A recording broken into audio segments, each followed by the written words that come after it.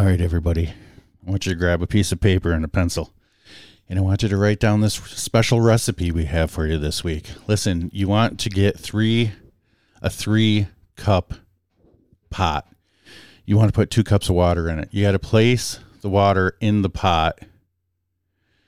Just make sure that it's a 3-cup pot because there could be boiling over. Then I want you to put a cup of ice cubes in that pot. Turn the burner on high, as high as it goes. But listen, after you do that, you cannot watch the pot because this will take forever if you watch the pot. But you can't leave it unattended or you will literally burn your house down. Okay, so you have to find a happy medium in there, and I hope that you do. You bring that water to a boil. Okay, once it's boiling, here it's important. Remove it from the burner. Then turn your burner off. After you turn the burner off, you use that water immediately or you're going to have to redo every one of these steps. Rudy, your thoughts? Yes, chef.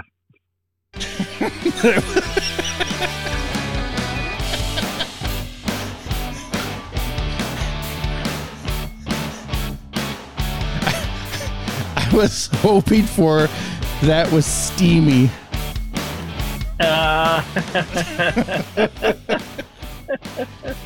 It's the Roller of the Rural Vintage Baseball Podcast, talking vintage baseball players from coast to coast, border and border. Border and border, border to border. Run for the border. Great episode this week. We're going to the great state of Missouri. Talk to the gentleman from the Lafayette Square Cyclone Vintage Baseball Club. And then we'll be interviewing one-on-one later on with the new captain of the Bay City, Michigan Independence, Graham Parker. So, full show, good times, and we're going to get right to it. But first, let me bring in my co-host, Rudy Swamp Fox Frias. Rudy, how's your week gone? Oh, it's been quite the week, hasn't it? Whew. I don't know. Has it? It's Monday. Oh, I mean the week from, you know what I mean. So Oh yeah, been going. You know what I'm looking forward to, and we're gonna get into it later. But I'm looking forward to Saturday. So that's what's motivating me, getting me out of the bed. Absolutely. You know, I didn't get out of bed for the last 3 days because on Friday, for the first time in 26 years of delivering beer, I had to go home early due to illness. I miss days like everybody else misses days. Everybody misses days. I get sick days, but I've never gone to work and then had to stop and come back home. And I stayed in bed until yesterday, and I'm just getting back to feeling normal. So that was a pleasant loss of a weekend. I didn't accomplish a damn thing. But usually you're the one that's sick, so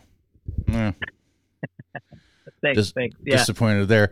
Hey, before we bring in the two gentlemen here from Lafayette, let's get a couple of things off of our to-do list.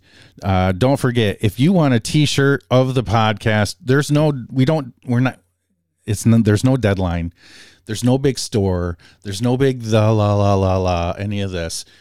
The post is pinned at the top of the Facebook group page, or the Facebook group, because we got I don't understand Facebook's a lot. We have 2 pages on Facebook. One we had to, and one the group that's got over 600 people in it. At the top of that one is a pinned post of a t-shirt you can get, and with instructions on it. If you want a t-shirt and you want to find that, just contact me like you do for everything else. I'll send it your way. Don't worry about it. Also, don't forget to check out all of our social media stuff and our Twitters, because, listen, if you check this stuff out, then we get, it all works in rankings of all these polls and blah, blah, blah, blah, blah. I really feel like I'm glad handing everybody, Rudy. Am I running for office? What's going on here? Hey, man, let's start kissing some babies. All right.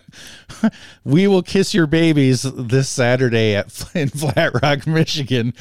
Rudy's got to play, but I'm calling some games. Rudy's calling some games he's not playing in, and it should be a good time. 64 and partly cloudy so far as we speak.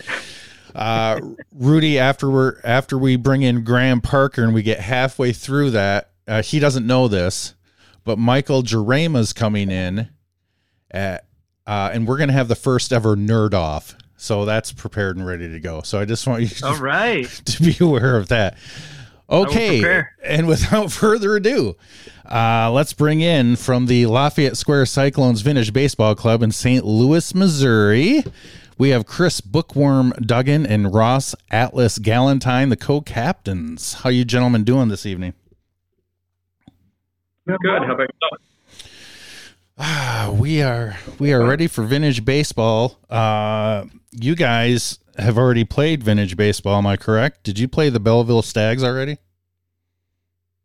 Yeah, that's correct. We opened our season last weekend with 2 games in Belleville at Moose Meadow, and as we were discussing earlier, it was ideal weather for vintage baseball. About 50 and really windy. The ball stings a little bit this time of the year, and even more so when it's those kind of conditions. That, and we hadn't had any practice yet, so we're just going in cold to the cold. You would have practiced in colder. Yeah, the ball stings all the time. I don't know. Is it just me? I got meaty hands, and the ball always stings. It never matters the weather or anything. It always feels the same. I guess I'm kind of immune to it. Sitting in a chair watching a game. Degrees of stingage, I would say, and it's particularly high. This same location, every year we have the other organizations in the area have something called a goodwill game, which is essentially a big pickup game. And generally the Stags will host the one in the spring. We do one in the fall to close the season. And they made 3 attempts at this location to do that. 2 times it was, too rainy and swampy there. And then a 3rd time rainy and swampy and, almost freezing. So, we were shocked and delighted that we got to play it all last weekend, frankly. Yeah, we've had really bad luck with the weather this spring. Like I was saying earlier, yeah, it's probably about 10 degrees cooler than it normally is here on the 1st of May. Yeah. Ross, you're a member of the St. Louis Baseball Historical Society. Is that correct? Oh, I mean, we both are, yeah. Oh, you're the vice president. Chris, what office do you hold? I'm the president. President, vice president, co-captains of Lafayette. Okay, so it all comes together and works out here. So this is the brain trust right here.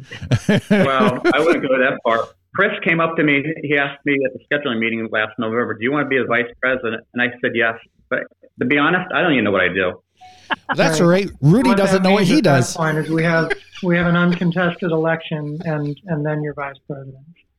Yeah, I'm right in that same boat, Barrel. You're right. No idea. I'm just here to look pretty. Yeah, Rudy doesn't know what he does here either. Sometimes I don't know either. Well, gentlemen, you're obviously friends. I don't know how far back your club goes. So, Chris, could you start us off by telling us the origin of this, the club, and if there's any history? Sure. Yeah. The Greater St. Louis Baseball Historical Society is our umbrella organization, and it was founded in 2002. And it was assembled from a group of guys who played another club, I think in Washington, Missouri, but I'm not positive on that. And they formed a club which came to be known as the St. Louis Perfectos, and they played for a number of years. The Perfectos, that was actually the name of the St. Louis Cardinals before they were the Cardinals. It was their name for a single year, before which they were the Brown Stockings. But anyway.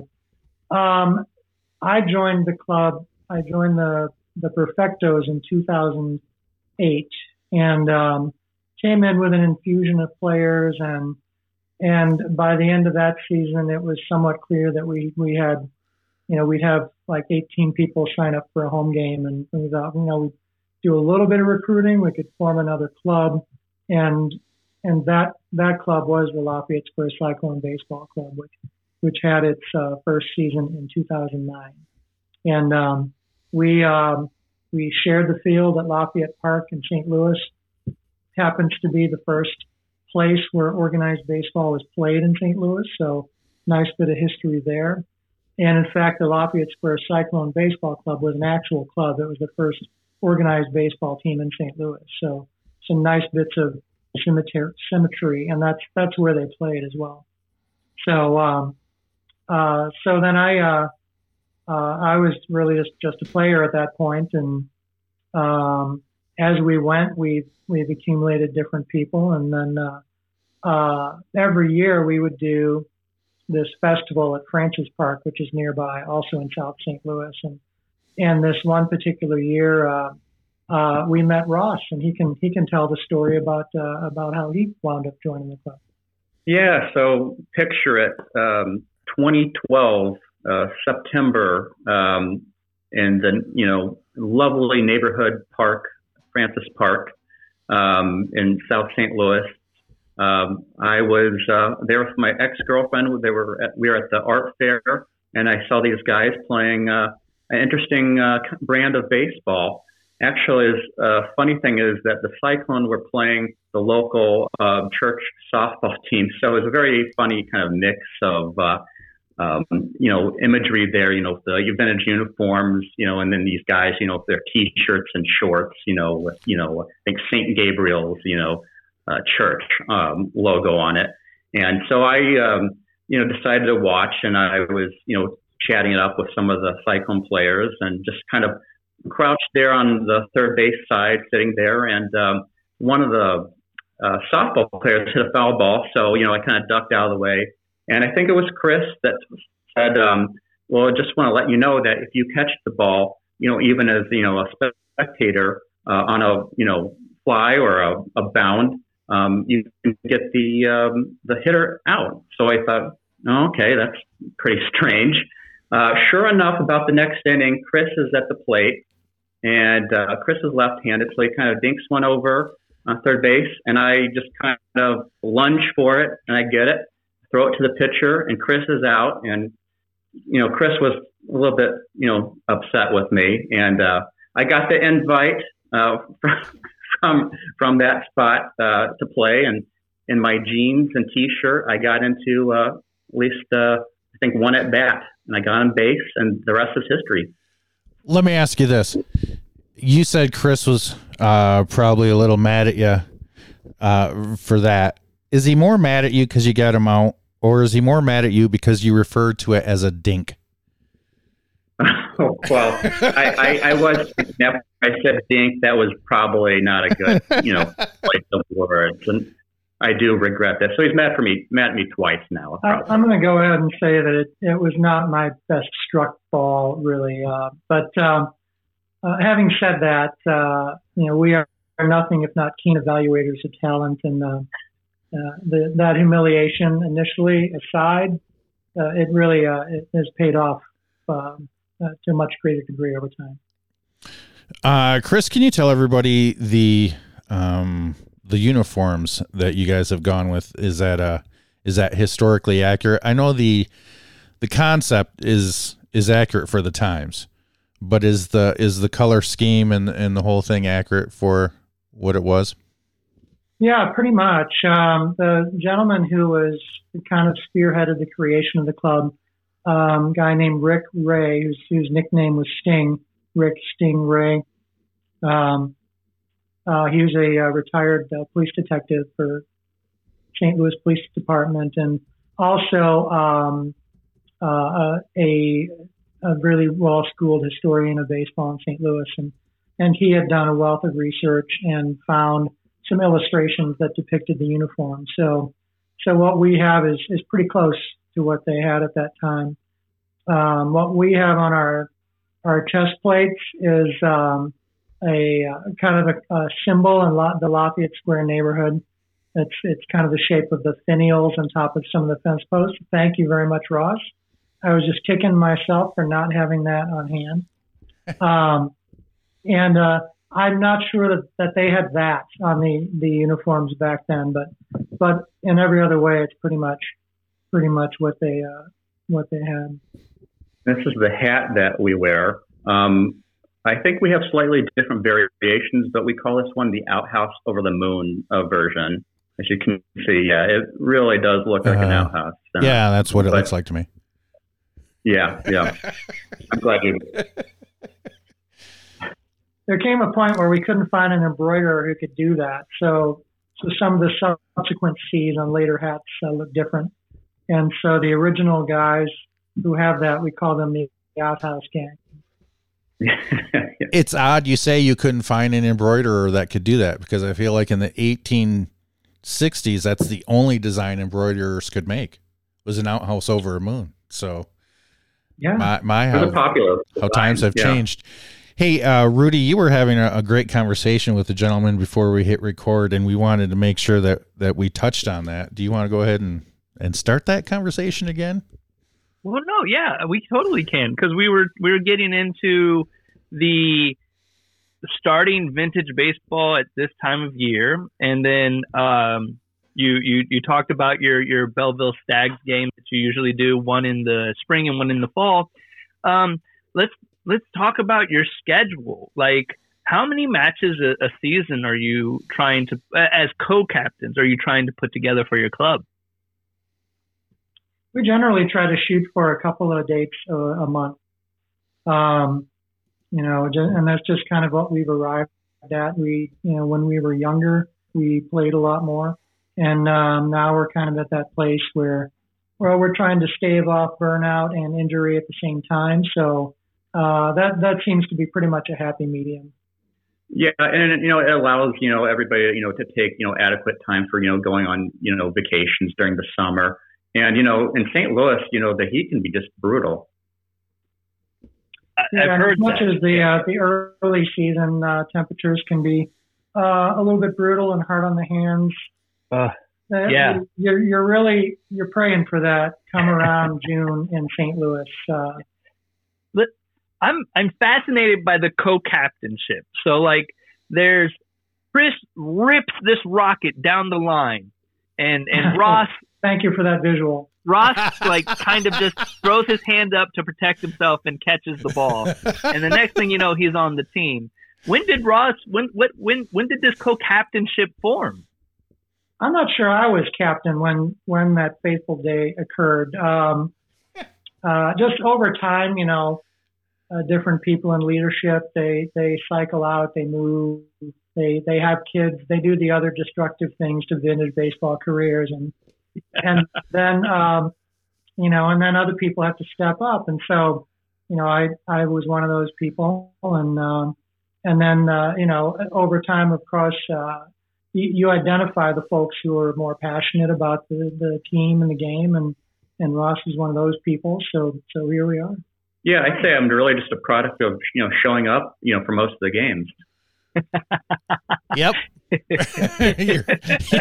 You're hired. That's it. Yeah, they say in life showing up is 50% of success. In vintage baseball, it's about 95%. That's very true. Right. Yeah. I love it. Well, you guys play in a beautiful state, so you guys probably have played at some wonderful venues. I know that there's been pictures of you playing at the St. Louis Arch, which has got to be actually kind of crazy. Chris, let's start with you. Where are some of your favorite places that you've had the opportunity to go take Lafayette to play? I aside from our own field, which this is going to sound hokey, but I love playing at our field really as much as I like playing anywhere else.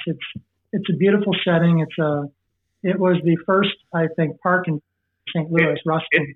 Actually, I just read today, and I don't know if this is correct, so, check your sources. Apparently the first park west of the Mississippi River. And that's like I said, it's got that great historical connection. But aside from that, the neighborhood is just, you're surrounded by this old Victorian architecture, and it's just a beautiful, beautiful setting to play baseball in. So, but aside from that, shameless plug. Probably my favorite place was, Matt Lurk with the Scoops has organized on a number of occasions several clubs going up and playing at Field of Dreams in Dyersville, Iowa, which was enormous fun. I mean, I just couldn't get enough of that. I did Google it. Somebody said I should Google it in my head, and I did. It says Lafayette Park was set aside from the St. Louis Common in 1836 and dedicated in 1851 as one of the first public parks, and by far the largest of its era, is considered by many historians to be the oldest urban park west of the Mississippi. So ding, ding, ding. Correct answer there, Ross. Right. You are the man. Ross, you got any special events that the vintage baseball community in the St. Louis area puts on that you guys take part in every year? Well, yeah. At our home park in Lafayette Square at Lafayette Park, we have the annual Barclay Festival, which takes place over a weekend, both Saturday and Sunday. And Saturday is actually in conjunction with, formerly it was a home tour, but due to, the COVID-19 pandemic, they transitioned to a home garden tour. So there's a home garden tour on that Saturday, and there's also antique dealers, hawking their wares along two sides of the street on Park Avenue, which is our third base side, and then Mississippi, which if you hit one really far to left field, you might hit them, but I haven't seen it yet. So yeah, it's a great event. We got a lot of people walking around, to check out. And we usually have we've got about 5 games on this Saturday. Does that sound right, Chris? Yeah, usually we'll do like 5 on. It's the first weekend in June. We'll do 5 on Saturday. June 3rd and the 4th this year. Once again, go ahead. I wanted to show. So I have the neighborhood newspaper, the Marquis, named after General Marquis de Lafayette of the Revolutionary War. As you can kind of see up here, we have a little bit of plug for an 1860s baseball game as part of the Spring Garden Tour. But yeah, they should be games. We're playing multiple games, not just the one. Yeah, you don't play one game at a Spring Garden Tour. I think Akron, Ohio would agree with that, I believe.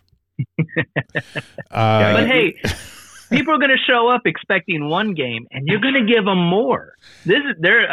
I don't think so. They're going to. We constantly under promise and over deliver. There you go. We are talking with Chris Duggan and Ross Gallentine, the co-captains of the Lafayette Square Cyclone Vintage Baseball Club. Let me ask you this as a Major League Baseball fan, and Rudy is too on some level. How crazy is it to be in St. Louis? I mean, how crazy is the fan base there about the Cardinals? On a scale from 1 to 10, they're right up there. Yeah, it's pretty rabid. This year so far has been really painful, but but I lived through the 70s, and that was a whole decade of painful. So okay, it's going to be okay. Yeah, I like to think that April is going to be by far the worst month for the Cardinals, and they should turn it around. But you never know. You never know. But are they one of those fan bases that stay strong and loud no matter how well the club is doing, or is it all dependent? I know it is on some level, but is it all dependent on how well they're doing? I think that to some extent, of course, they continue showing up, and I think that's the biggest hallmark of the Cardinal fan base is they generally have pretty good crowds regardless. Having said that, they're almost always in the conversation during the DeWitt era of ownership of being in in contention for the division. most years. So there's something to come for us. So, but yeah, I mean, it's hard to judge. I've never lived in another city, but I feel like, it's a pretty faithful fan base, and we're fiercely protective. We have St. Louis has sort of a perpetual sort of underdog complex going on, and damn it, the Cardinals are one of the great things that we have going for us. So we want that. It does sound like you're a little bitter that the Rams left. Is the town over it, or does it still hurt? I'm going to let Ross answer that question. Oh, well, I'm actually not a pro football fan, so I didn't really care. There you go. Yeah. By the time they left, I mean, the ownership clearly had no interest in putting a winning team on the field, and it was kind of like just go, please go. Yeah, it's almost like an Oakland A's situation to some extent with the Rams ownership. All right. Once again, it's the Lafayette Square Cyclone Vintage Baseball Club. You can find them on the Facebook. You can also find them. We're going to hear them say those magic words. It's going to be cyclonebaseball.wordpress.com, and they're about to say that the website's not up to date. Say it, guys. That's correct. The website is not up to date. Nobody's is. Every time we bring up a clubs, every time we bring up a website. In addition to being the organization president and the co-captain, I'm also the webmaster and have a full-time job and all of that stuff. So, well, if you think about it, we're playing vintage baseball, of course, it's out of date. Yeah. Everything's out of date. Send them a letter if you want to get in touch with them. Let's go back. There you go. No, and John, we do a better job of posting things on the Facebook page as they're coming up, and and that is we're the only Lafayette Square Cyclone Baseball Club on Facebook, so give that a go. Hey Ross, how did you get the nickname Atlas? Well, I mean, I came up with it myself, but I was a geography major back in college. So I just thought it sounded like it'd be kind of a fun nickname. That's a solid nickname, and I'm a little jealous. You got to pick out your nickname.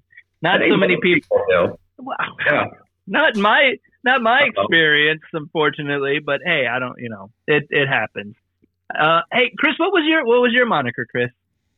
I'm known as Bookworm, which you can probably tell just by looking at me where that one came from. But I was an English major. I'm a communications professional, and there it goes. Yeah. Have you written a book? Learned gentleman. Have you written a book, Chris? I have written a book. Yeah. I have not published a book. Oh, you've written it and you haven't gotten it published, or you haven't attempted to get it published?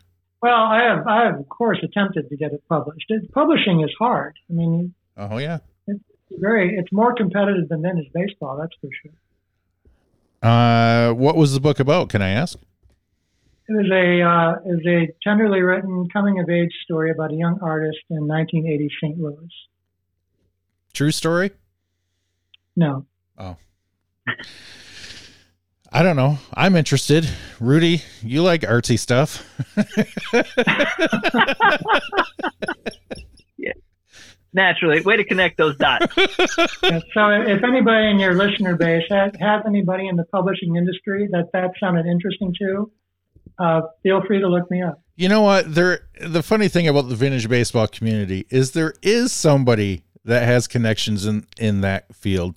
And I don't know who it is off the top of my head, but there's somebody for everything in the vintage baseball community. There's always a connection. Always. Yeah, it's amazing the things we come across down here.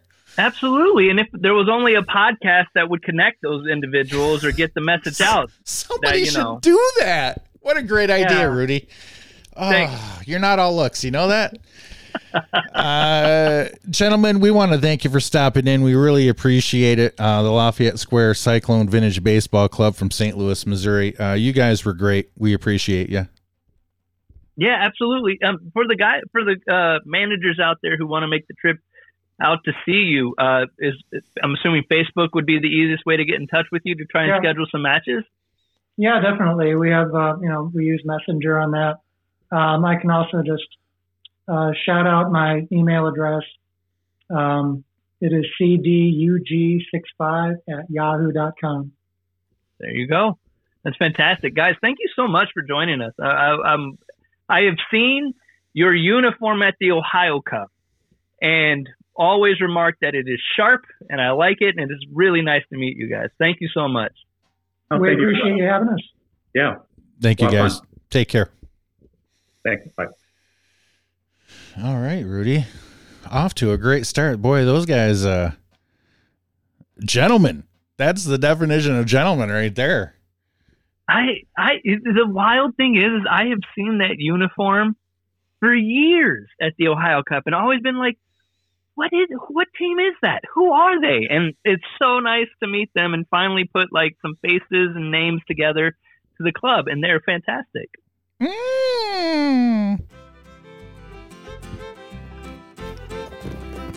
This is your Roller Out the Barrel news break for Sunday, February 23rd, 1879. I'm Jonathan McLean. Dateline, Havana.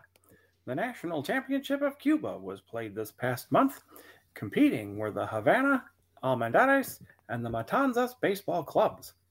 Baseball has been rising in popularity as many see the game as an alternative to bullfighting, which was forced on them by the Spanish.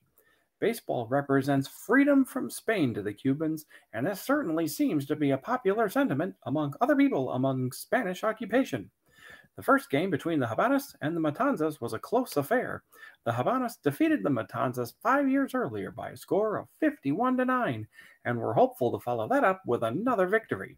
They started strong with a 10-run third inning, but the Matanzas, whose name means slaughter or killings, put up 8 runs in the fifth to pull to within 4 tallies. The Havanas, however, would not look back and took the first game by a final score of 34-26. On February 2nd, 5,000 Cubans, several hundred being ladies, came to see the Havanas take on the Almendares Baseball Club. Founded only a year earlier, the Almendares are very much seen as the chief rival to the Havanas. The team from the capital would look to their player-manager in Esteban Bayan for guidance. Bayan, who had 3 home runs in that 1874 game against the Matanzas, was born in Cuba but played for the Unions of Morrisania, the Troy Haymakers, and the Mutuals between 1868 and 1873. He is considered the first Latin American-born ballist to play professional baseball in the U.S. Steve, as he is known by some, would contribute 2 runs as the Havanas became the Cuban national champions with an 18-10 victory. I'm Jonathan McLean, and this has been your Roller Out the Barrel news break.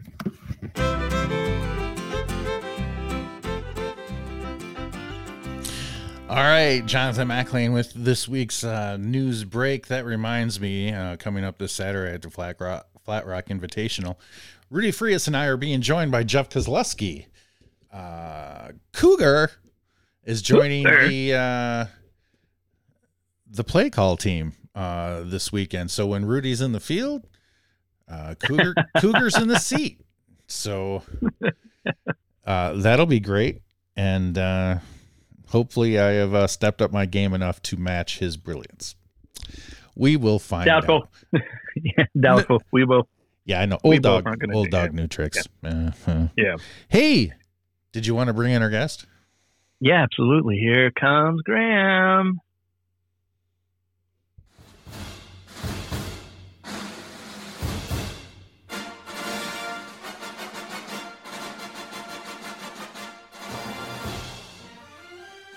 Graham Parker.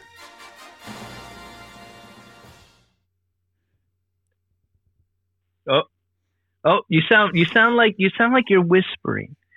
It sounds to us like what's that ASMR stuff? I haven't heard a peep out of him. I heard him. He just sounded very soft spoken. Okay, wait a second. Sounds a little bit. Yeah, well, I'm recording and I ain't hearing jack nothing. You haven't heard it? It's so faint. Everybody, try to listen to Graham.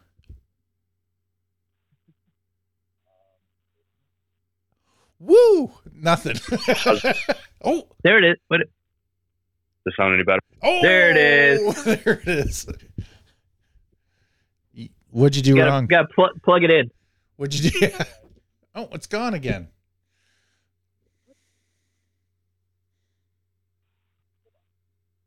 Okay. Holding on. We'll vamp. I'll just do it this way. Oh, there he is. Fuck it, we'll do it live. Oh, this is a kid show, sir. That's $1 in the swear jar. $1. Can I prepay and give you 5? Venmo it.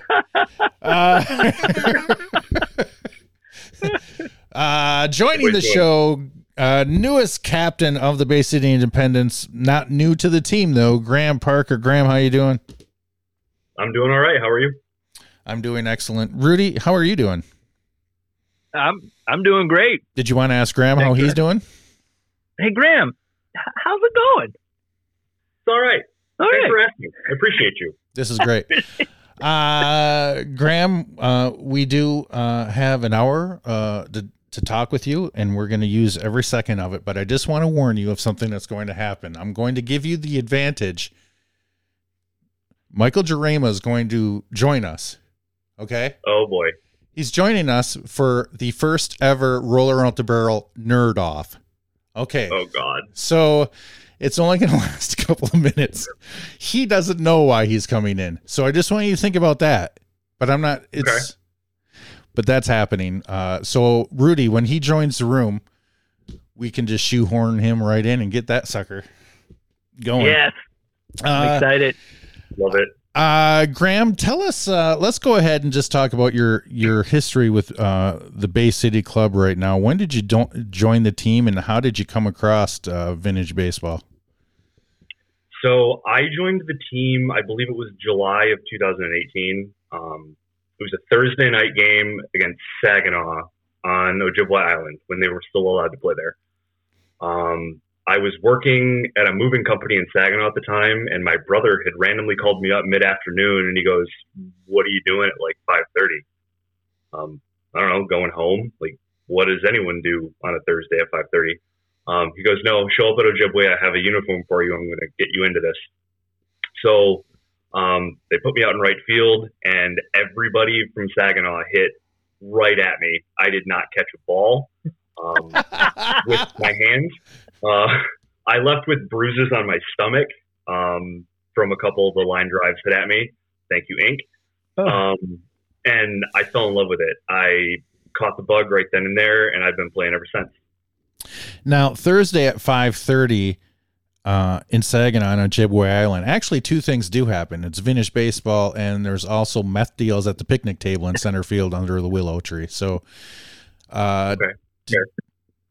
you know this. I mean,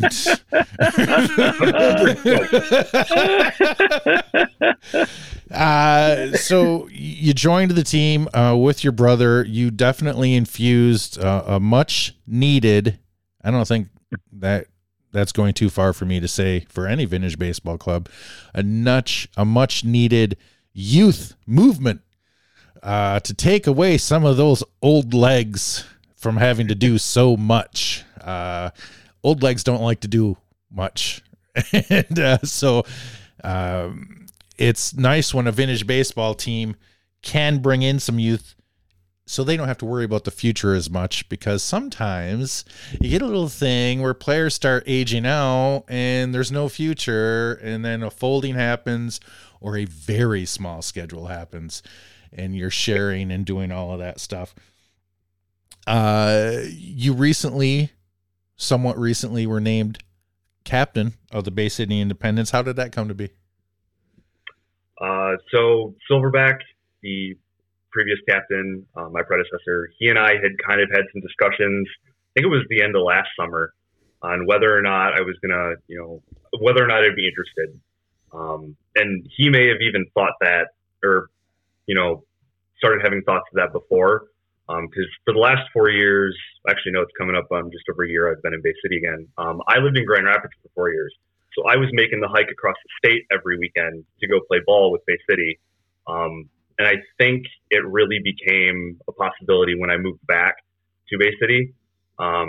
and he and I just kept having discussions throughout the winter, and I signed on to agree to it, and he handed it over. I think this year will be more of a transitional year, so he can kind of show me the ropes, which I'm looking forward to. There's a lot of wisdom between him and Cap Johnson, who I'm still in contact with. He's still around the ball club, which we love.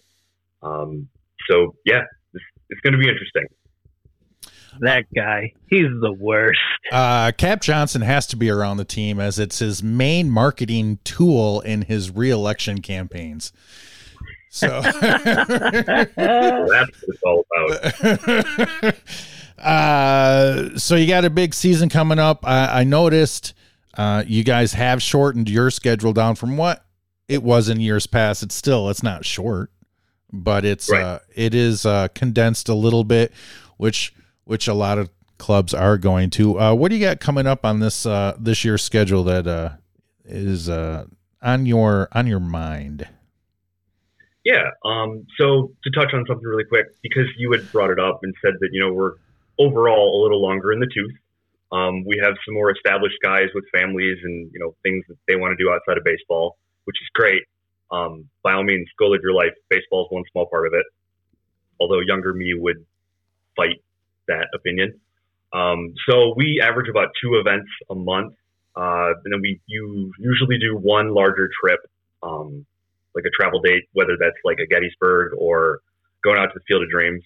But this year we are taking a trip up to the Upper Peninsula, and we have some friends from Minnesota and Wisconsin that are going to meet us in Marquette. I think that's July 29th. It's the weekend of the Marquette Blueberry Festival. So we're going to put on a display of vintage baseball on the campus of Northern Michigan University for the public to come and watch. So that'll be a great time up in the UP this summer. I'm really looking forward to it. And I'm looking forward to all of you explaining to the people that wash those nice white uniforms how you got blueberry stains in them and how they're expected to get them out. I am dedicated to keeping the local laundromat in business with my white uniform, so they don't ask questions anymore. The white looks sharp when it's white. Yep. When I got it, I took a picture of it to say this is the last time it's going to look like this. Especially as a catcher. You've seen me flop all over the place. You get it. It's not white anymore. After one season, Graham, for the listener out there, gentlemen, how many uniforms do the Bay City Independents have in the rotation? One. We just have one in the rotation. But officially we have one in rotation. There are probably 2 that you'll see this year. We have our reds from seasons past and the new white ones that we have. Maybe if you're lucky, you'll see the Cap Johnson special with the shield on the chest. Okay. I'm only aware of those 3 plus the old white ones that say Bay City across the chest. Oh my God. So I think we're up with 4. Yeah. 4 that exist. Graham, your idea of flopping around and my idea of flopping around are way 2 different things, and they look nothing alike. So please don't ever compare the 2 for your sake. So wait, hold on. Then what's the missing element? What's the missing element then? Well, there's no flop-ing. When I'm flopping, it's just flop. I just flop after the ball. You know what? You stop. You bite your tongue, sir. After having watched an entire season's worth of Barrel Roller as a Capital, there is no flopping. He's selling himself short. You're like a big cat back there. Oh, insert joke here, listeners. Thanks for the setup on that, Rudy. I'll be getting answers all week. Landon Smith already working on a pun for that. Graham, you also, if I'm not mistaken, you interned as a player for the Lansing Club. Is that correct? Yes, I did for the past 2 seasons. Now, were you doing that because you weren't getting enough baseball, or were you doing that to help a friend out who has started a club? Yes. And at the time that Michael had gotten that club off the ground, I was living in Grand Rapids, like I said. and it's a lot quicker of a drive to go to Lansing and back than it is to do the 2.5 hours one way to come over to Bay City. So I think that year combined, I had 35 matches between the two clubs that I played. How old are you? How old are you, Graham? I'm 32. I'll be 33 this summer. Oh, there's not much time left for that kind of. Yeah, all right, yeah, well, yeah. You still that behavior is going to be knocked off soon. Yeah, I don't know. I mean, that's great though. You played at the Field of Dreams with Bay City, did you not? I did. Tell us this last July. Yeah, tell us about your experience, your personal experience at that. It was. I've told this to several people before that ask. It was as close to a religious experience in baseball as you can get. Just the whole. And I get that they're making changes to the complex, a lot of which I have opinions on it. But I mean, let me make a note. Just to be out there, and to know what that movie means to so many people, and then for you to get to actually go play on that field, it was, there was nothing like it. And then my dad also traveled out with us too, and to be able to go and have a catch with my dad and my brother, that's something I won't ever forget. It was a great time. That's awesome. We traveled with a bunch of people. I mean, J-Mac came from Minnesota, Cap and his boy Griff came. Wait up, J-Mac's alive? J-Mac's alive and kicking. Oh man. And kicking. Tick and Palomino from Columbus. Wait up, those guys are alive too? They are. They traveled out with us. It was a great time. You've seen those guys? Sorry, Brad, if you're listening, I'm joking. It's a joke.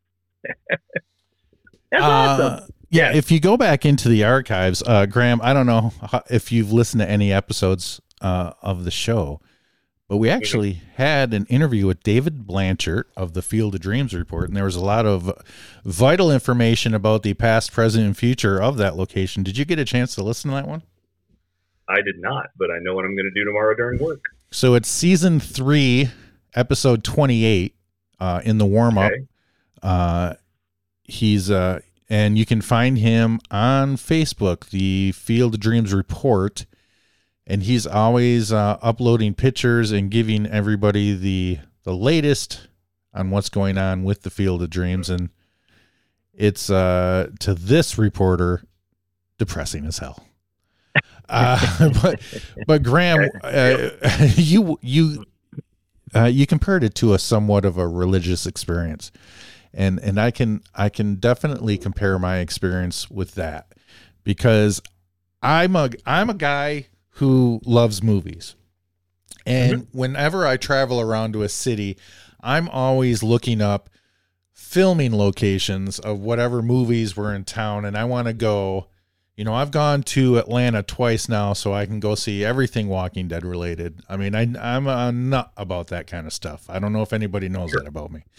But so Field of Dreams, I felt like my feeling of being there was just going to be cool. I'm on a movie set. I've seen this on the movies. And that is not what happened.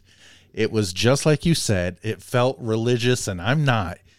And I could not believe the emotion that field made me feel. I was not expecting it.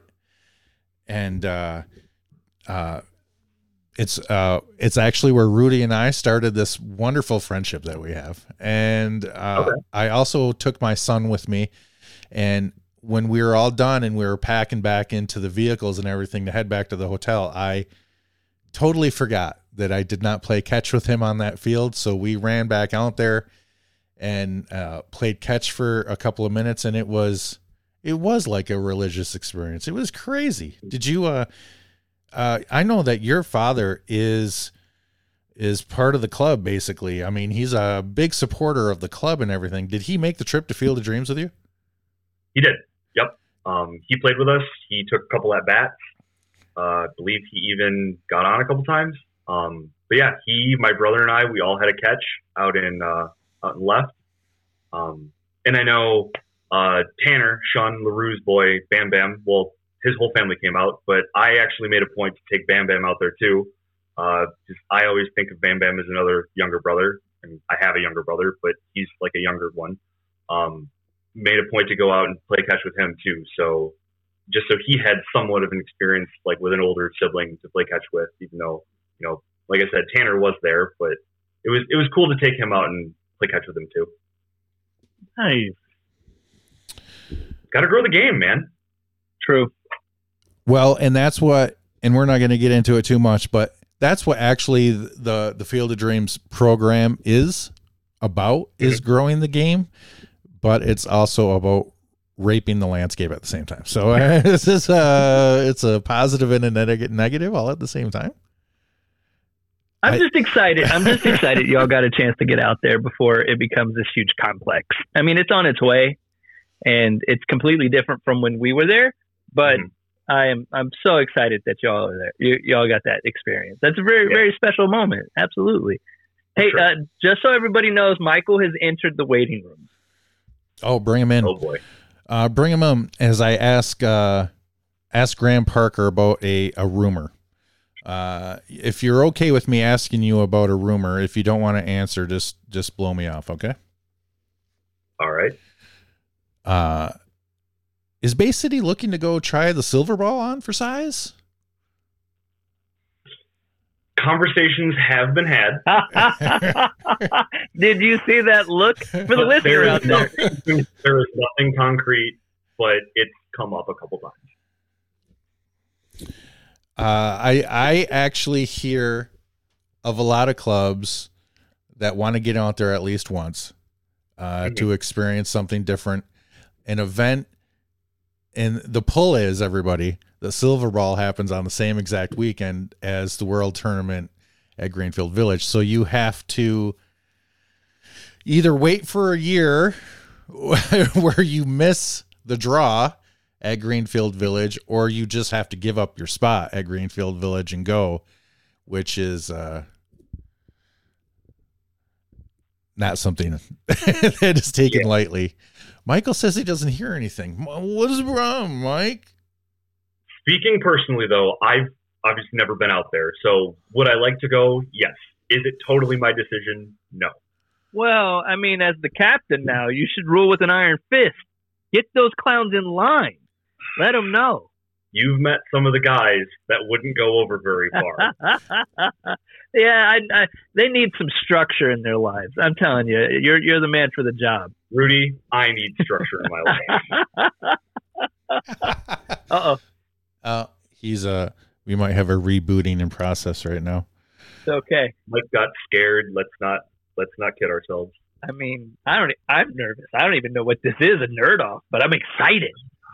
It's not as bad as it sounds. I mean, it's really not. I mean, I don't have that kind of time on my hands, guys. So let's not get too excited about what's about to happen. And hopefully he can hear us. So this can go off with many hitches. All right. It looks like Michael's back in the room. We'll see what happens. So wait a second, Graham. You've talked about the schedule. Did you have any part in helping schedule this season, or is that something you're going to take on fully next season? So there were a couple dates that were already established that the Silverback had set up before he had handed everything over to me. But other than that, I mean, I filled out May, August, and September. So it was a half and half kind of deal. Okay. But going forward, I anticipate it's going to be me. Let me ask you this: as a scheduler to another, are there in a team that has a history of like scheduling games and competitive games? Do you get input from your guys about really about like teams and clubs and events? Absolutely. Schoolboy, Kid Garcia, him and I, or the three of us, we talk pretty regularly. I'm always taking input. I'm not gonna, go and do this on my own, not go rogue or anything like that. So I'm constantly taking input from the guys, and Schoolie flips me a couple ideas every now and again. Kid and I talk baseball. Probably 2 out of 3 times that we ever talk, baseball comes up. Teams come up like that. So yeah, he's always giving suggestions too. Fantastic. Yeah. You guys. What about you? What's your method? Do you take input from your guys, or darts on a wall? Darts on a wall. I pick a blind draw out of a. No, like, yeah, but same thing. Like, we have a couple of dates that we're always locked into. Mm-hmm. Sometimes my guys, their hearts are bigger than their mind, I would say. Like, they're like, we're going out to Rhode Island. I'm like, really? The week after the World Tournament? You guys, I barely get y'all to show up for the Ohio Cup. So, like, it's nice to get a gauge of what they want to do, and if I can set it out ahead of time, then we can really make some things happen. But yeah, it's like I don't schedule any games without running them by my guys. Like, I'll say, hey, here, and here. Here's what we have available. Tell me what you want to do, and then I put it together. Okay, right on. Yeah, I'm going to Rhode Island. I know. I'm jealous. I'm so jealous. I might even get to the World Tournament if Rudy gets us a sweet spot. You got to work. Yeah, I got you. I know a guy. I got you. I know a guy. Okay, just testing that. Red eye to get in this year. I want us to not have people standing in front of us and realizing that they're doing it and not care. So I want to avoid people as much as possible. Hey, we have Michael Jarema joining us. Ray of Sunshine. Michael Jarema. There you go. You got it. Michael, we wanted to bring you in. Hi, Graham. We wanted to bring you in because when we were talking to you on your episode a couple weeks ago, we referred to how you and your friend Graham are nerds. Yes. So I thought it would be fun to bring you back and have the first ever Roller Out the Barrel Nerd Off. Oh, boy. So here we go. I'm going to ask you guys questions. We're going to go back and forth. You're either going to get it right or you're going to get it wrong. The other person does not get the question. Okay. And I'm worried about doing either too well or too bad. Either I out myself as the biggest nerd ever, or I lose my nerd cred. Listen, you guys, I'm going to do too well. Or too bad. You guys are nerds no matter what happens. Don't worry about it. Promise. Okay, here we go. Graham, this is your episode. We're going to start with you. I don't have any funky background music for this. Sorry. Rudy, if you want to hum.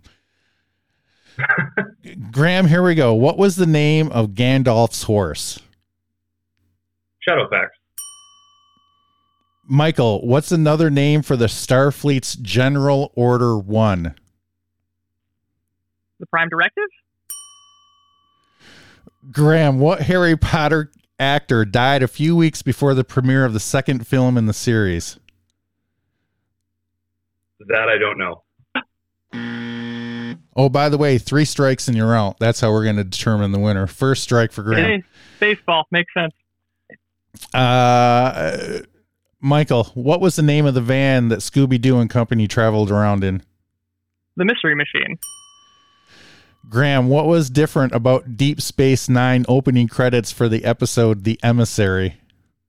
I am not a Star Trek fan. Pass. I wouldn't know that one either. Michael, what are the 2 highest value tiles in Scrabble? X and Q? Q and Z. It's 2 strikes to 1 strike. Back. V was on. That was an option, yeah. Back to Graham. Anytime you get one wrong now, Graham, you're done. Which Quidditch team does Victor Crumb play for? Victor Crumb. Wait, national team or school team? Oh my gosh. National team. Bulgaria. Michael, 1 AU or astronomical unit is the distance between what 2 objects? Oh, I know this one, but I don't have it. Strike me. The Earth and the Sun. It's 2-2. Next wrong answer is going to determine the victor of this. Back to Graham. What is the opposite of a redshift? I don't even know what a redshift is.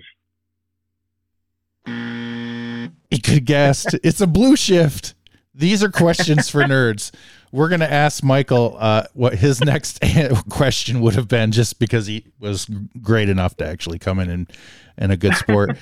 Michael, who does Peter Parker marry in 1987? Well, there's a couple possible candidates for that, but I would guess Mary Jane Watson. Nerdiest answer ever. Yeah, you could have just said Mary Jane Watson, but you're like, well, it could have been a couple. If you said Mary, did Barrel Roller? Did you Google search nerd questions? Like these were so all over the place. Exactly what he Googled. Exactly. The next round is called the geeky round. We just completed the nerd round. The next is the geeky round. If you really want to zero in on stuff for the two of us, I was about some Lord of the Rings and Star Wars questions. Maybe some Marvel mixed in there too. Okay. Yeah, I was about to ask, where is your area of expertise? Yeah, and I just went and saw Return of the Jedi in theaters for the 40th anniversary with my wife over the weekend, and I had a lightsaber clipped to my belt. We went to Disney for our honeymoon, and we went to Galaxy's Edge on my birthday. Even if I had won, give him the title. Just on that alone. Graham, Michael, just raise a hand. Role play in the bedroom to Star Wars? No? Okay, I was just asking. Let me ask you this. You guys. What's that? Wasn't this supposed to be a kid's show? You screwed it up right away. We got put in a different demographic. I didn't know you were going to double down on it. Listen, you guys are Star Wars fans, so I have a Star Wars question. As a Star Trek fan, who is I'm not a fanatic about Star Wars, but I watch all the shows. I enjoy Star Wars. Mm-hmm. One of my favorite movies of all time is Rogue One. Of all time. Why do all the other movies suck so bad? Graham, you first. Well, I don't know. I believe it's a personal opinion on your part. There are movies that suck. Don't get me wrong. They exist. I try not to even remember that Rise of Skywalker happened. It was a stupid thing. But no, I adore Rogue One. I really do like it. I think the best part about it is there's no, Jedi stuff. Star Wars needs more stories like that. Yeah, agreed. It's different. It went out to be different and tell a story a different way. Yeah, and Barrel Roller, if you are a Star Trek fan, I would guess the reason that you prefer Andor to other Star Wars content is that it's a little more grounded, political implications. I mean, some of the best episodes of The Next Generation are just when the people are talking a whole bunch and talking about implications of things and decisions they have to make. That when it gets more grounded like that, that's when Star Trek is most interesting to me. Forget the ship battles or anything. Mm-hmm. So if that's what you like, I can understand why you would like Rogue One for your Star Wars material. So how do you gentlemen feel about what Jon Favreau's storytelling through the Mandalorian and all the new Disney Plus series? You want to go first, Graham, or me? Go for it. I would say that I think The Mandalorian has been excellent. I wish that it didn't have half a season of itself buried into the Book of Boba Fett. Mm-hmm. And I do think that season 3, some of the characters lost agency a little bit. Like, I'm not going to go into too many spoilers, but a lot of the major character changes were things that just happened to them and they reacted to them. They weren't decisions or choices that they made. And I think characters are most interesting when they can have their moments rooted in choice.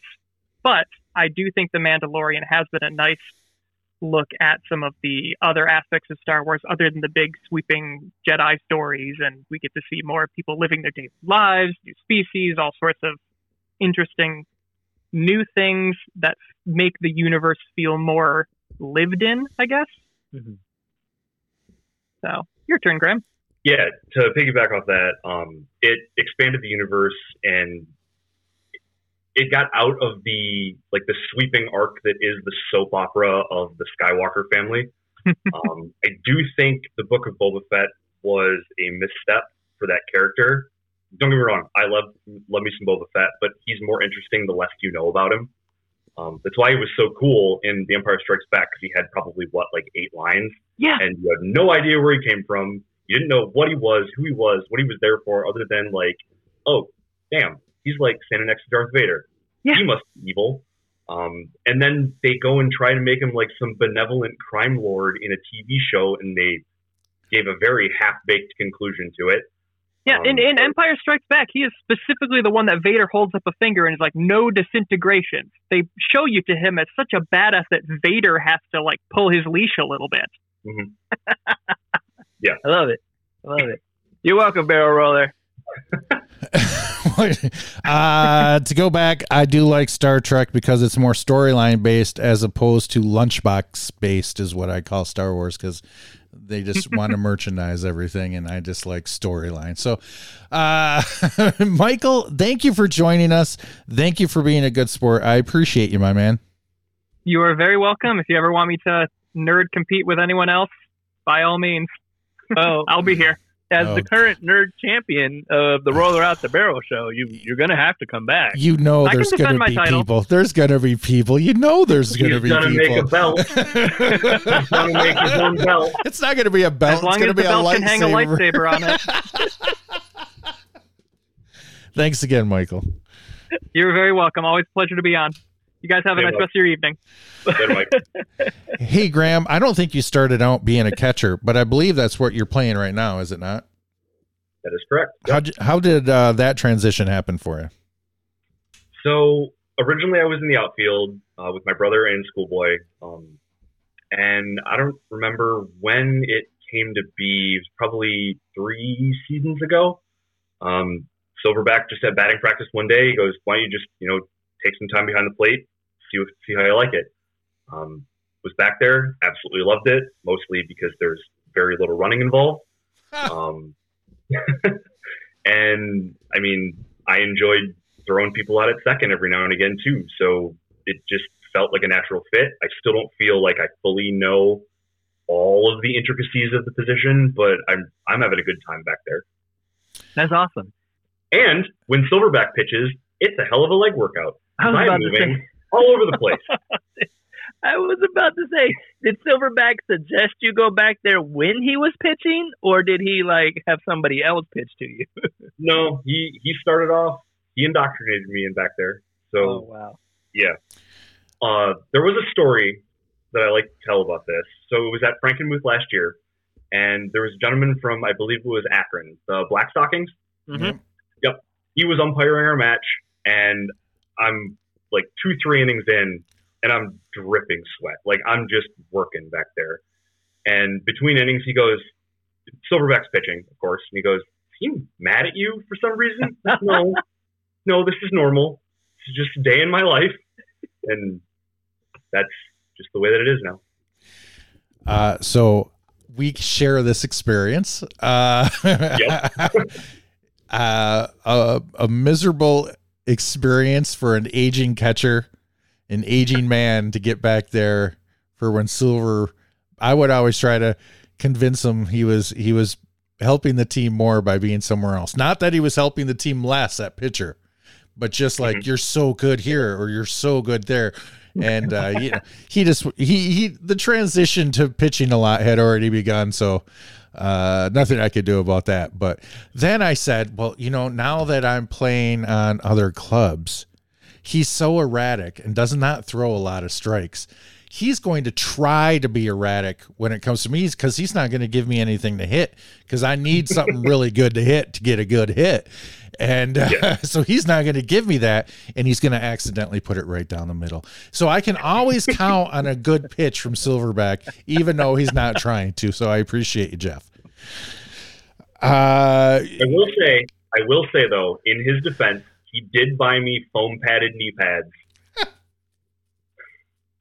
for my birthday. So we're good. The drop and hit the ground is it's like falling on a cloud now. It's not at all like falling on a cloud yet. It just hurts a little. He, I never wore a cup catching for anybody else until he came into my life.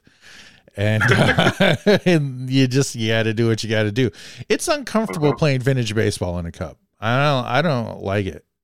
I don't like it. It's uncomfortable wearing a cup, period. I don't care what sport you're playing. I don't like it. Yeah. Rudy. I mean, at least in the Bay City uniform, the cup is a little like hidden. Like you'd have to look really hard to be like, that guy's wearing a cup. In a Capitol uniform, it's like a codpiece. You're like a medieval poet, and it's just like it's lewd. You feel like you're at a Prince concert. I will say, in the new uniforms, there is more room in the pants for a cup. There you go. In the red ones, no. There's no give. That's why you guys get so many people at your games. I see what you did. At Worlds, what would it have been, 2 years ago? Yeah.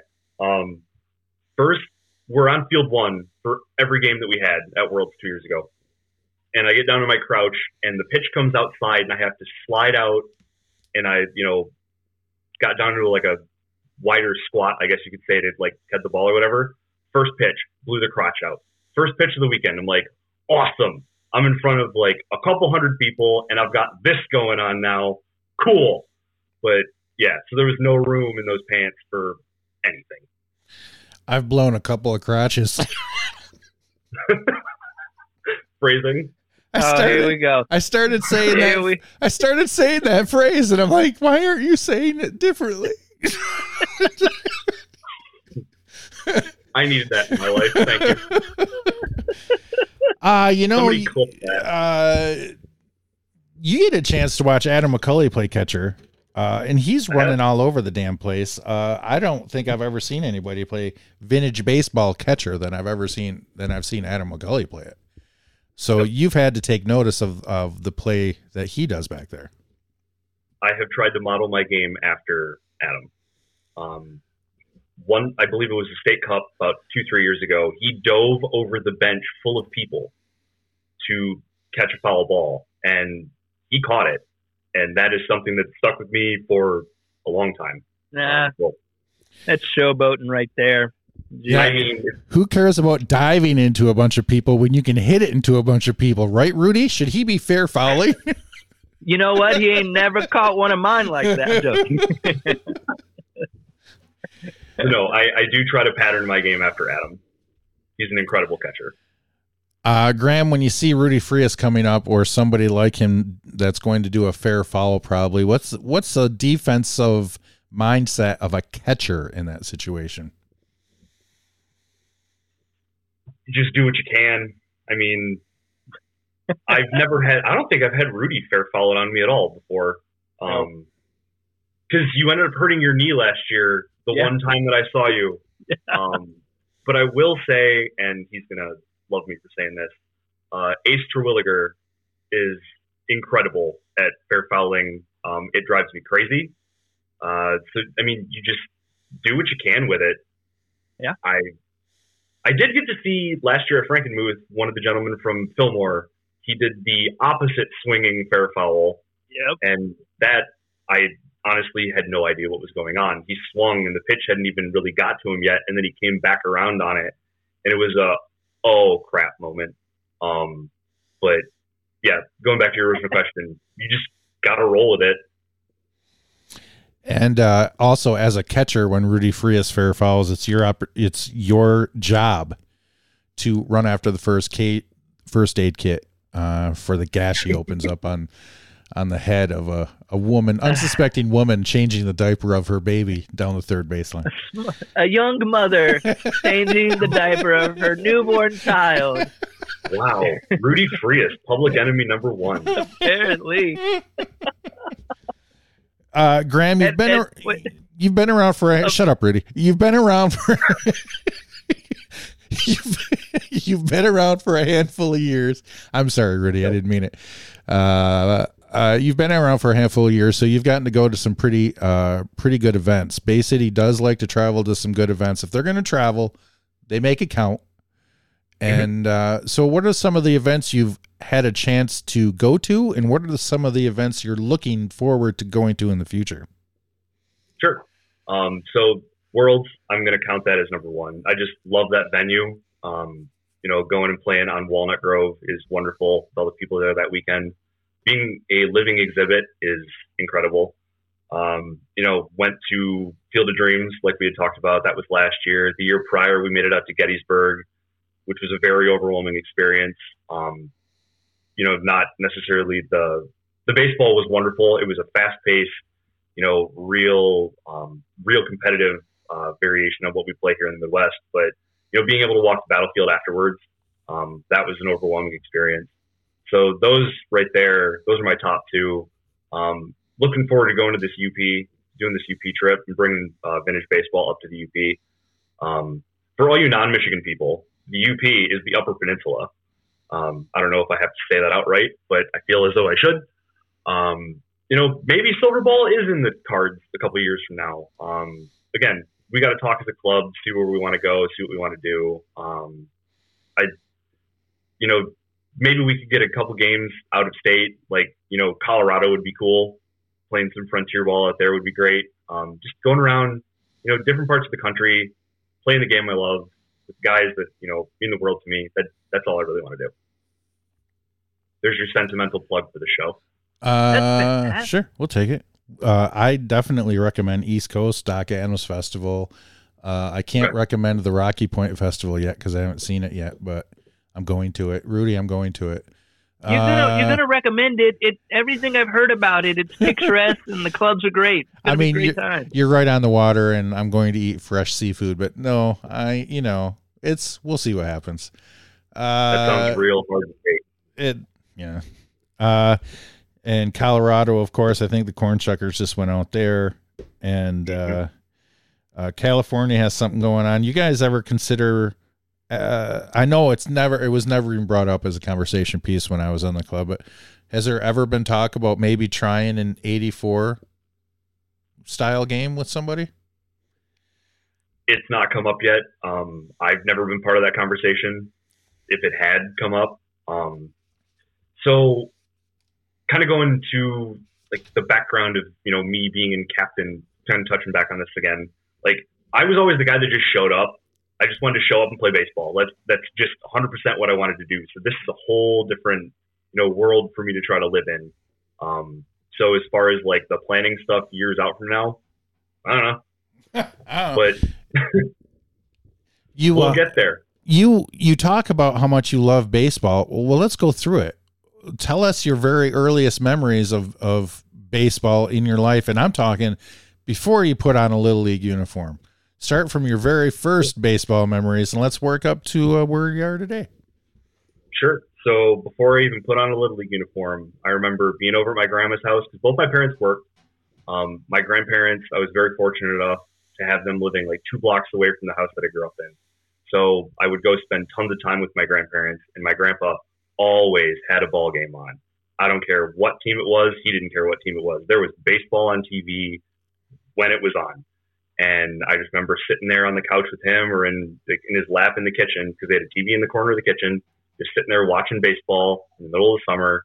And it was either the Tigers or the Braves. Those were my grandpa's 2 teams. Actually, my grandpa's buried with a Braves hat, now that I think about it.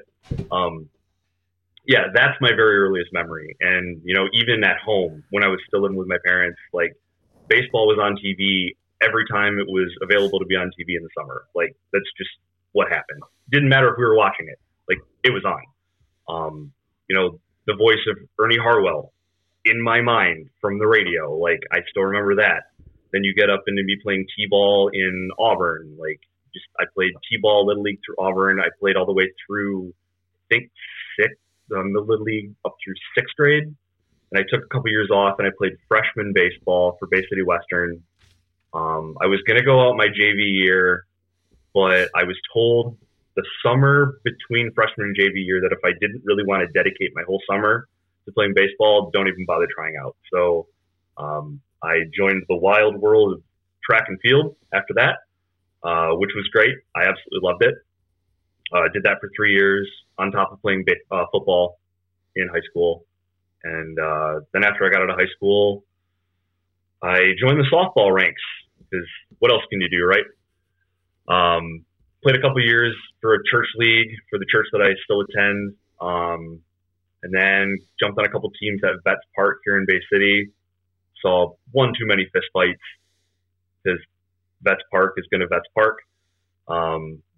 Then, like I said, my brother called me up that one day. He said, "Hey, do you want to play vintage?" And yeah, jumped on. Had a softball game right after that vintage game, like a couple days later, and I just remember being out in the outfield thinking, "This is so boring.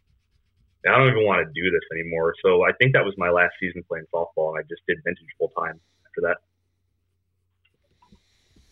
that. When you were in your neighborhood playing baseball, and what did it look like? Because you weren't getting 17 friends together and playing a full game on a field. You got a handful of friends, you got a location that wasn't premium, and you put together a game that resembled baseball as much as possible. What did that look like, and what were the rules?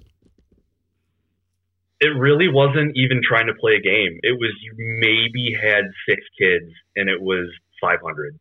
That's all it was. You just hit a ball up in the air into a gaggle of children who would never catch it, and when you inevitably found somebody who wanted to go up and try to hit, you would just swap out people. There weren't a lot of kids in our neighborhood, really. I mean, 6 was a good day. 6 was a damn good day. Usually it was like 3, 4, but that's mostly what it was. It was a lot of 500. But I mean, Dad, Taylor, and I, we'd all go out in the yard and just throw. Just grab the gloves. We'd be sitting there doing nothing in the middle of the day, and you just, a ball glove would wind up in your lap. And Dad would be standing there. He's like, "Come on, we're gonna go play catch." So just go out in the yard for like, I don't know, half hour, 45 minutes, just throwing a ball back and forth, just talking about life. Like, that's just what we did. And there was always the rule that he's gonna kill me for saying this. My dad always said, the day that I say I don't want to throw, just shoot me, because it's over. Like, if you don't want to go out in the yard and just toss the ball with your sons, like, it's over. In his mind, that's what it was. That's dark. Tried to be wholesome. What if he has a shoulder injury? Are you going to put him down? Is that what we're talking about here? I'll teach him to throw the other way. Graham, you have been awesome, my friend. Rudy, do you have a question for Graham? How you doing, Graham? We've covered that. Well, back to this question again. No, I was going to say that it's so great to get a chance to talk to you, and that if we do see each other this weekend, something went horribly wrong. So, I mean, even if you're successful in your first match and you see us, I stand by that statement. Something went horribly wrong for the Capitals. So, I wish you nothing but the best of luck Saturday. Likewise. Oh God, that's right. I'm calling. We're calling matches at the Flat Rock Invitational this week, and we're going to see Graham in person. Yeah, now that I know some secrets, I know that he's got knee pads on. He's wearing a cup. That's going to make it into the commentary. Why? Because the fans want to know, Barrel Rollers. This is the stuff they subscribe for. Who are these fans? Why are they talking to you like that? You'd be surprised, Graham, how many people you're talking to. I know I am. Fair enough. Graham, we can't let you go before I give you the old pepper. It's a thing we do at the end of episodes. I'm sure you've never stuck around long enough for one of those. So here we go. Short questions with short answers. I do have imaging for that. That's nice. What is the best looking uniform in vintage baseball that's not Bay City?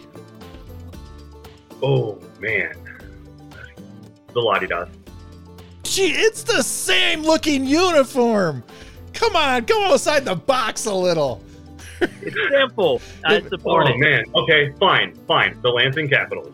All right, I'll accept that. I thought if you picked another red on white uniform, things were going to happen here. Graham, next question. The Ohio versus Michigan Cup. Still interested? There have been conversations. It's always conversations with you, Graham. When do decisions get made? I don't like to be tied down, barrel roller. I don't like to be tied down. Graham, what was your first car? A 1996 red Chevy Beretta. Do you believe in aliens? Yeah. What was your first job? I was a stock boy at a grocery store. Who's your favorite Major League Baseball player of all time? Oh, of all time. Man. Do I have to have seen them live? No. Ted Williams. What was your favorite child toy? I had a giant model of the Millennium Falcon. Played with it all the time. Is it on your dresser right now? Sold it many years ago. Okay, we're on to Star Wars. Name an overrated and underrated Star Wars character. Overrated, Boba Fett. Underrated, oh man, Lando. Lando's underrated. Why is Lando wearing Han Solo's clothes? What is that all about? Han Solo Sick, gets... humor. What? It's sick, twisted humor. It's gotta be. Because it happened, right? I mean, I'm not making this up. Yeah, it absolutely happened. Now, let me ask you this. Is it possible that those are Lando's clothes and Han Solo was wearing them? I've never thought of it that way. That's 100% what happened. Billy D. Williams is a trendsetter. Okay. Is he? Well, Colt 45 didn't do so well. So...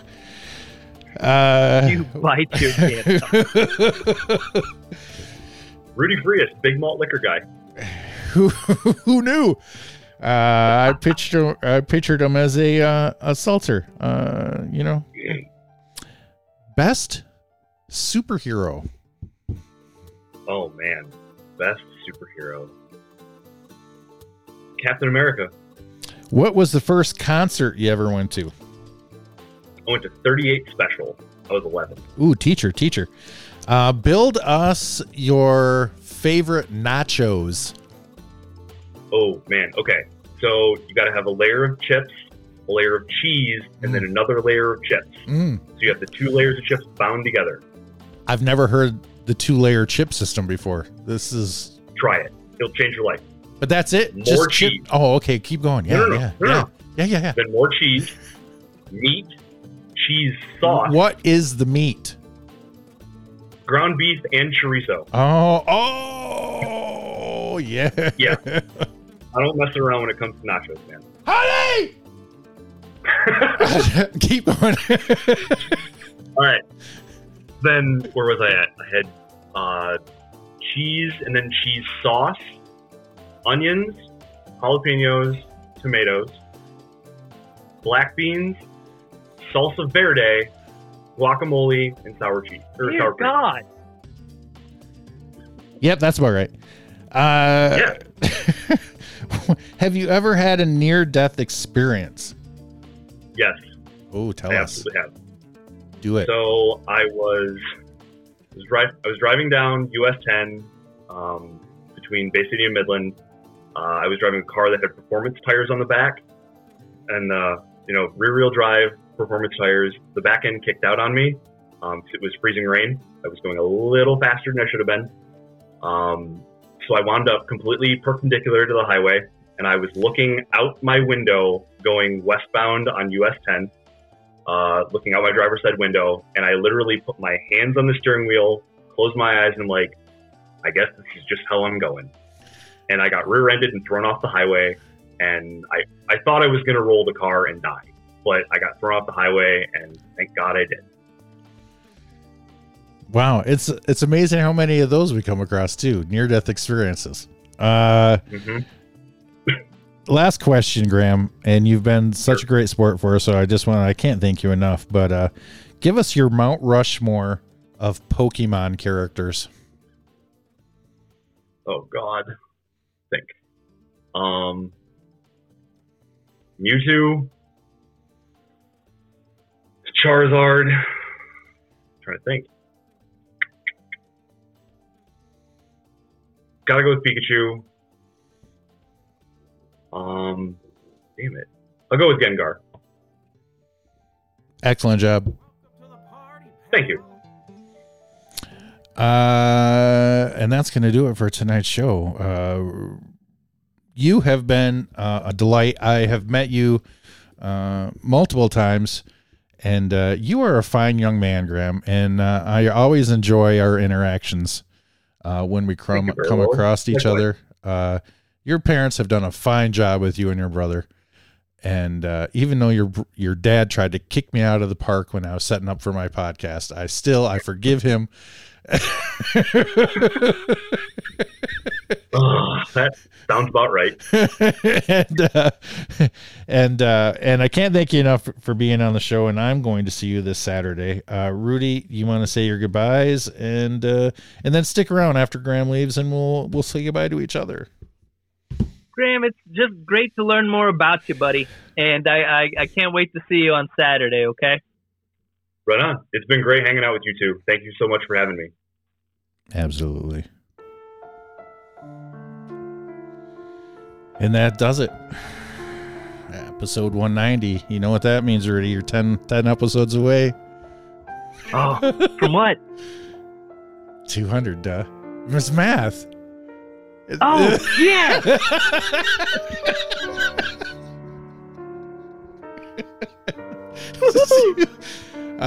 And just warning, aren't like 4 or 5 of those episodes getting used up on this Saturday? So yeah, I know. Just want to keep warning you. So when we hit record one day and go, all right, episode 200, here's what we're doing, you're going to be like, I got nothing. I got everything planned out. I don't believe it for a second. So once again, you can catch us on the Facebook, on the Instagram, on the Twitter, at podbean.com. That's where you find all of our episodes, all of our fine episodes, and the couple of bad ones. And let me say, last week's episode, lots of downloads. Biggest episode of this season so far. And actually, numbers are up across the board as people get back into the swing of things. It's, predictable. So we appreciate you. Make sure you share this very podcast and all of our episodes with everybody on your club, on your social medias, so everybody gets a chance to know that we exist. Because although you might not want to listen to all these episodes, believe me, there's some jamoke on your team that will. Yeah. and that we're jamoke based, so that's our sweet spot. Rudy, good to see you again. Boy, am I glad that I do not feel like I did the last 3 days, so we could get this in. I feel great. Wow. I think baseball cured me. I would say absolutely it cured you. And you know what? You're gonna feel even better this Saturday when we get together and we bring the community something special. Oh yeah, I've seen what you're planning for the video. So when we release videos of these games, by the way, let's just talk about it, right now. Because we're an open book to the community about the stuff we're doing. Yeah. So you shared with me your plans on some of that. Rudy's handling all of the video stuff. I'm going to give him material and stuff, but he's doing all of that. So I don't know how fast he's going to get that stuff out. I'm not going to worry about it. It's going to be up to Michelle. Is she going to let him work on it for 15 minutes tonight, or is she going to let him work on it for an hour? It's really, we'll see what happens. But are you planning on releasing a game at a time as you get it done, or are you going to go with releasing the whole event at once? I think I'm gonna space it out just to give everybody, instead of doing the Netflix, here's the entire series, binge watch it. I think I'm gonna build. I'm gonna have it build because it's a one person crew here, and I'm excited to. I think it's gonna be pretty great. I'm excited about it. I also am excited about it. And whenever Rudy Frias is excited about something, it comes out real good. So it comes out better than my real good. His real good is better than my real good. And that's real good for you. So good to see you, my friend. And we will see you next week on the Flippity Flip. Right. For the barrel roller, I'm the Swamp Fox telling you to keep it station to station. And we'll see you out in the field. What was that? It was bad. It had nothing, no fire, no energy, no nothing. You know I have a show to run here, you know? And it must pop, pop, pop. So tomorrow from 5 to 7, will you please act like you have more than a 2-word vocabulary? It